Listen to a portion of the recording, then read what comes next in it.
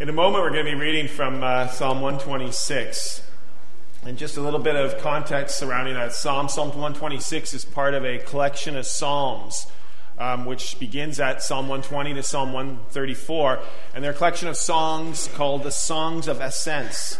And these psalms are assumed to have been written while Israelites made their annual pilgrimage to Jerusalem for their religious feasts. And as they traveled, there'd be certain stations that the people could rest at and just stop for a bit, and then they would sing together these psalms.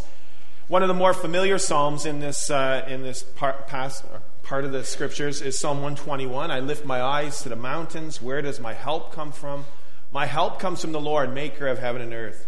And these psalms or songs would be sung on people's travels, and they're still used for traveling purposes today.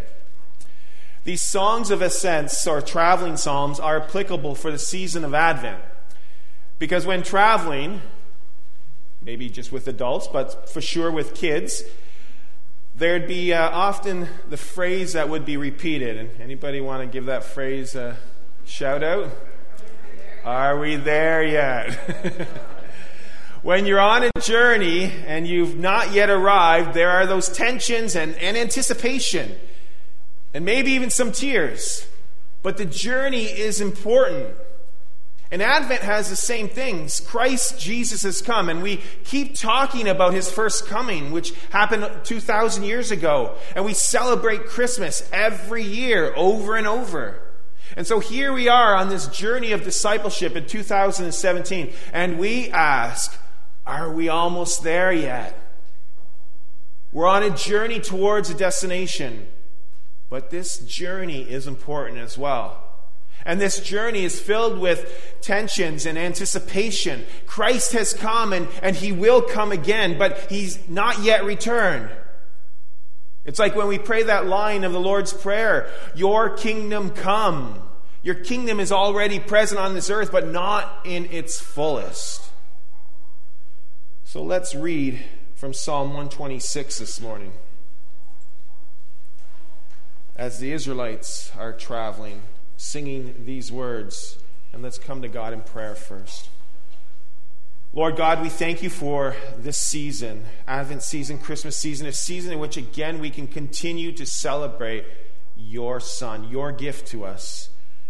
And we thank you for opportunities to be together as your people and Lord, and read from your word, hear from this morning from Psalm 126 and what it is that your word is saying to us. So bless the reading of the word, bless the proclamation of your word. May it not only enter into our ears and into our minds, but down into our hearts. Because we know that joy is not just an emotion, but joy is a state of the heart, and it comes from you. And we get to experience that no matter what circumstances we are in. So, Lord, we thank you for Christ. We thank you for his birth. We look forward to his second coming.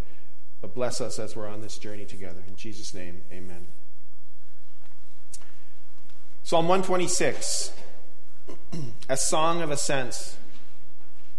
When the Lord restored the fortunes of Zion, we were like those who dreamed.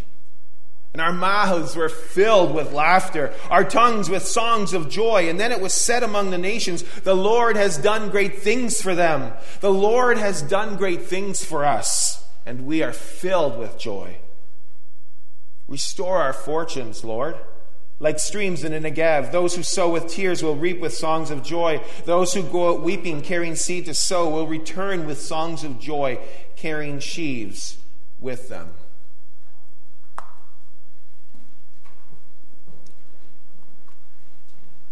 So this is the third psalm that we've read in this Advent season. We've read from Psalm 80 and 85 and now 126.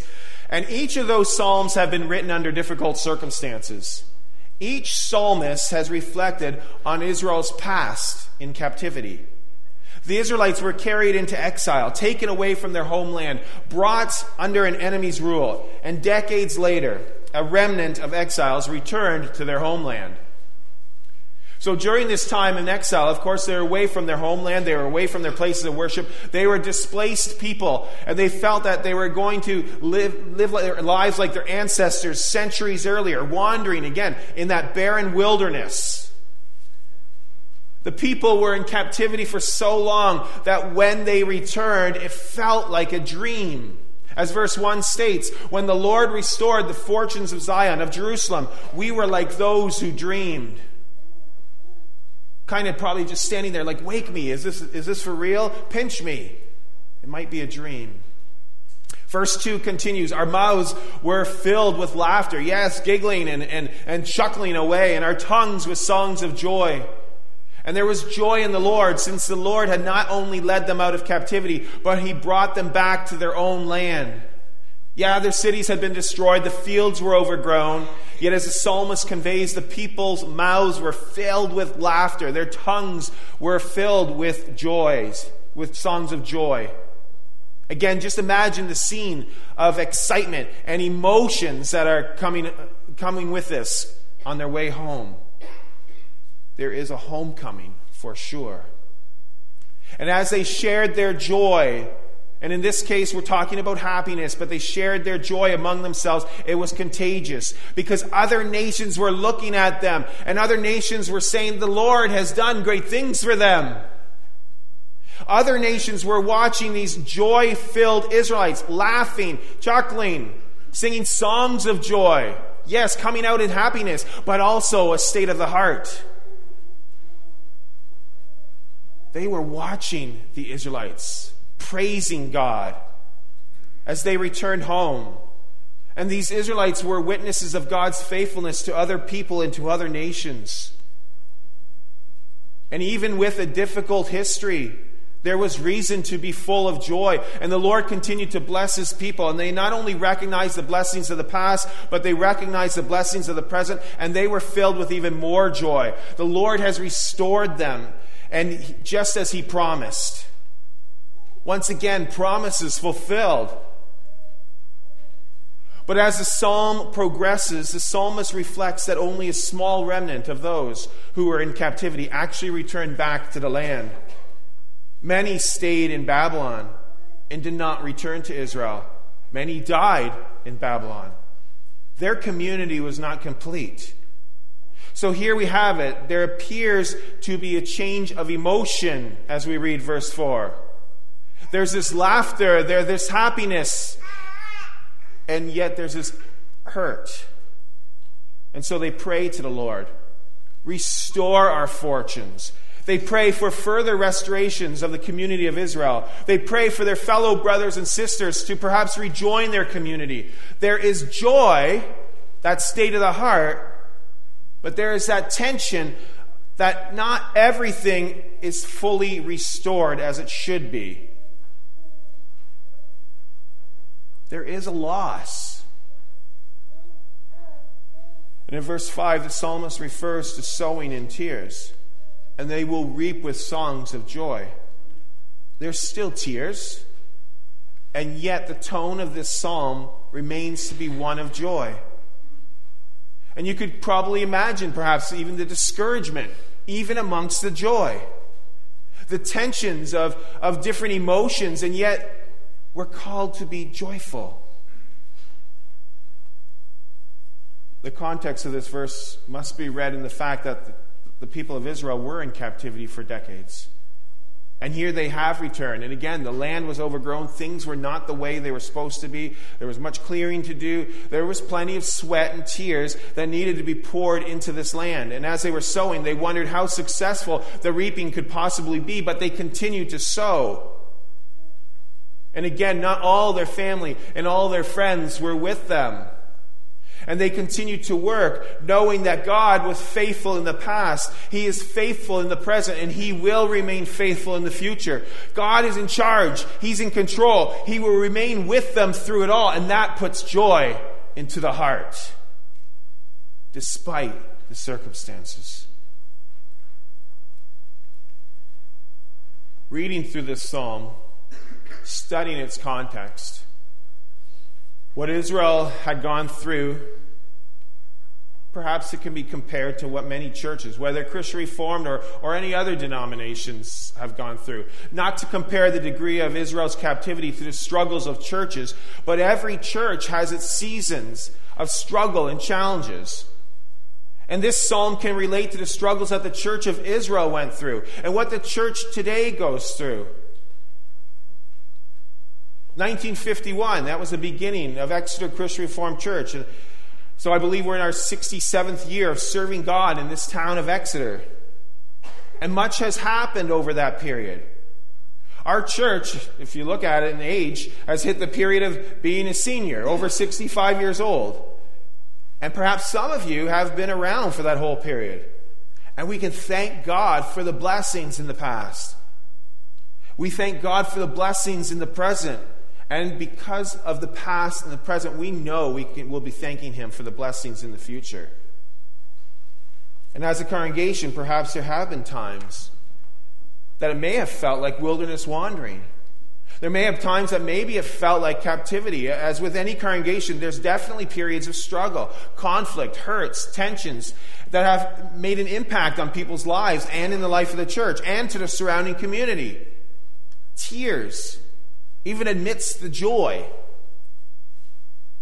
Perhaps tensions occurred in the early 50s, beginning a new life in Canada for many immigrants. Joy with this new beginning, but tears with losing familiarity and family. Perhaps tensions surrounded the building of the original church on Highway 4 or the church on Huron Street. Many blessings, but not without challenges, I'm sure. Or sometimes challenges and tensions in the placement and building of Christian schools in the communities. All blessings from God, but tensions still being created among God's people. And if you recall, a few weeks ago through the message, we talked about tensions in the church in our lives. It's not a bad thing, but it's important that we deal with tensions in a healthy way. Or the more recent discussions on women in the role of elders, whether in 2007, 2012, or even perhaps 2018. And I understand that there were hurts and frustrations among members. And these hurts and frustrations occurred among all God's people because when one hurts, all hurt. And even over the years and even recently, we see holes in the body of the church. And we hurt and we're saddened by people who have left. And we're thankful for the many who have joined the body and the gifts that God has brought through these newer individuals and families. Joy and tears. And these past struggles are not mentioned to bring up feelings of judgment or to bring back grudges, because every church has its history. And there are so many positive events. And of course, there are part of the history that there's challenging and negative events. The struggles, the times of exile, the wilderness wandering. And of course, hoping that we learn from them all. And not to mention personal struggles and pains that occur among individuals and families. Every individual has his or her season of struggles and trials. Struggles with the health of a loved one or the death of a loved one. Tragic accidents which lives ended abruptly. Struggles or conflict with friends or family members. Struggles with sexual orientation. Struggles with addictions. The list can go on. There are struggles, pains, hurts, and trials. Every church has them. Every individual has them. And they cannot always be easily forgotten. And we need to ask God, what are you trying to teach us personally and as a church body? Rick Warren, in The Purpose-Driven Life, states, God never wastes a hurt. In fact, your greatest ministry will most likely come out of your greatest hurt. Warren continues to say that God intentionally allows you to go through painful experiences to equip you for ministry to others. And doesn't that come right out of Scripture? 2 Corinthians 1, 3-4. Praise be to the God.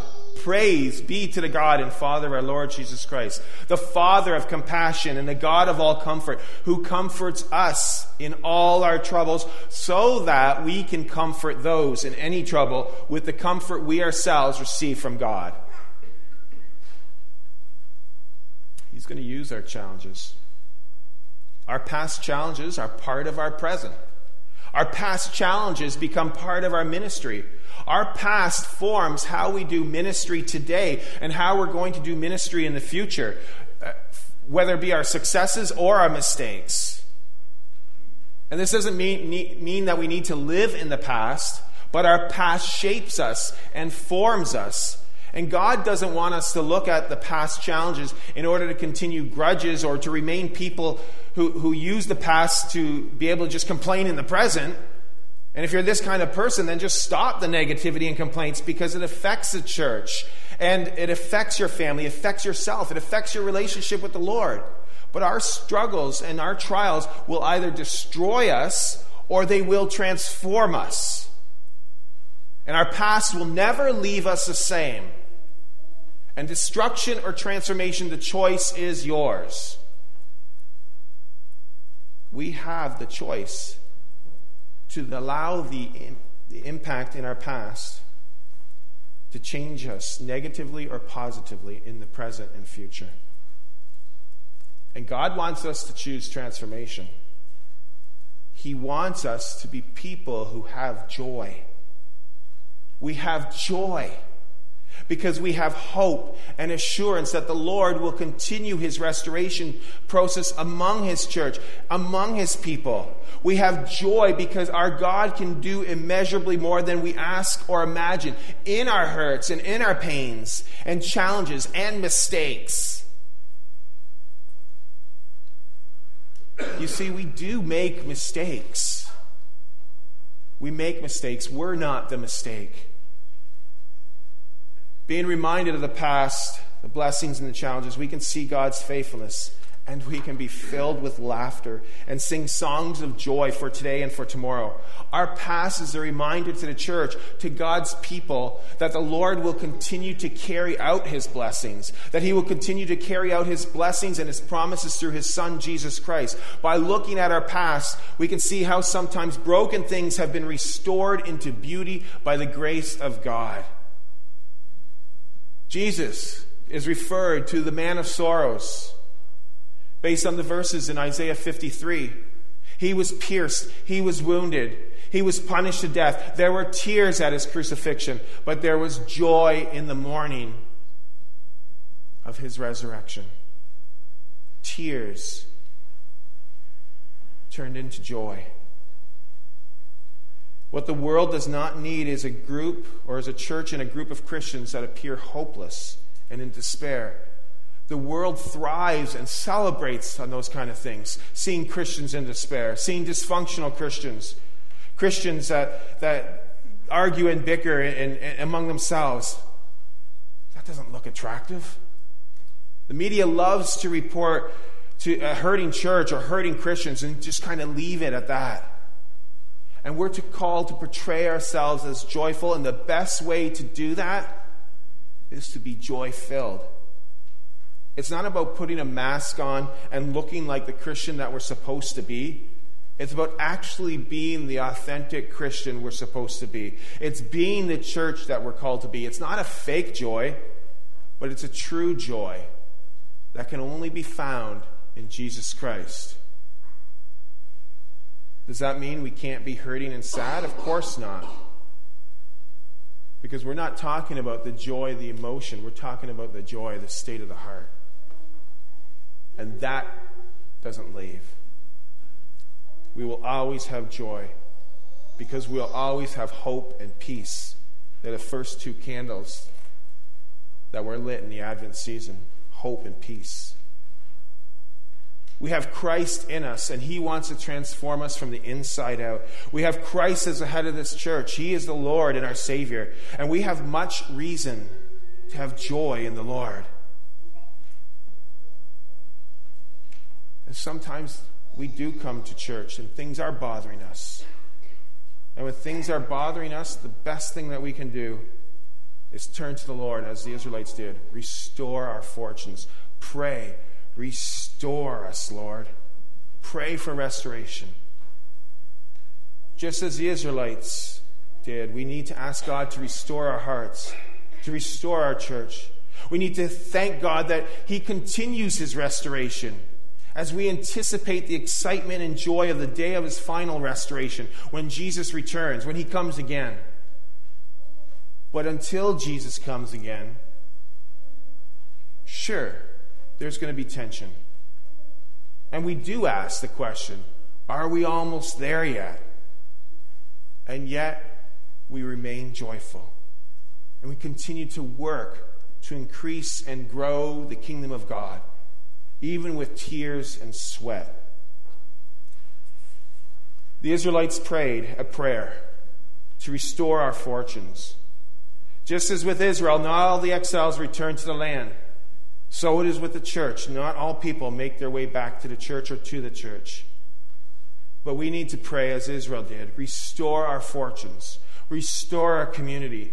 Pray for those who left the church and who do not worship with any church community. Pray for our families, our friends, our brothers and sisters who need to return to the church.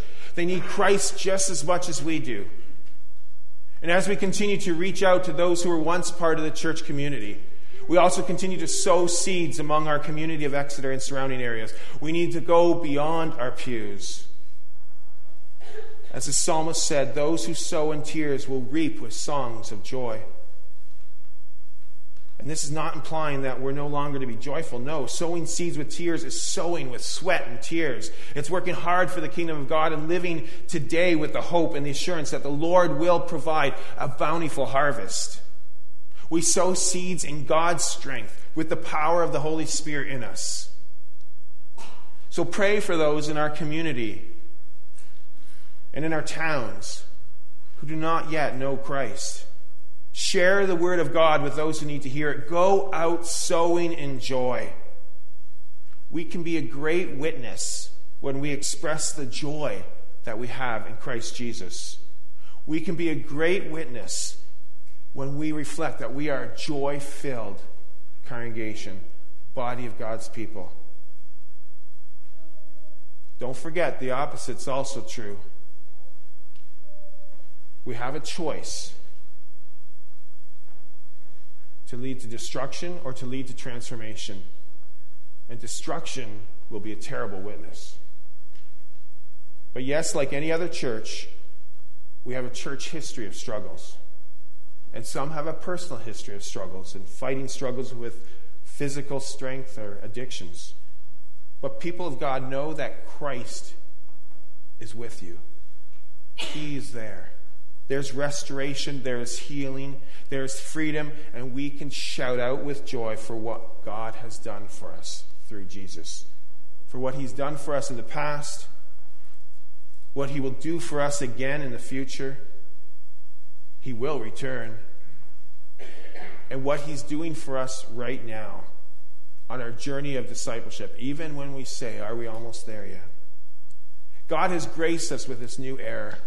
And we too can proclaim to one another and to the world, the Lord has done great things for us, and we are filled with joy. And together we say, amen. Let's pray. God Almighty, merciful Father, gracious Savior, empowering Spirit, we give you thanks for restoring us and bringing us back into a relationship with you through your Son, Jesus Christ. And Lord, even in the midst of our blessings and our challenges, our sins and our hurts, you're still going to use us to bring you glory and to be a witness to the nations. So restore our fortunes. Increase our joy even when there is tears. And may we continually be reminded of what the birth of Jesus means for our life today and for eternity. And may we respond in gratitude and praise and with songs of joy. Lord, restore your people, restore your church, bring others back into a relationship with you or into a new relationship with you. Use us for your purposes to share the joy in our hearts, to share the joy of the gospel message, despite the circumstances of this world and our lives and all that's going on. Hear our prayers. In the name of our triune God, Father, Son, and Holy Spirit, we pray.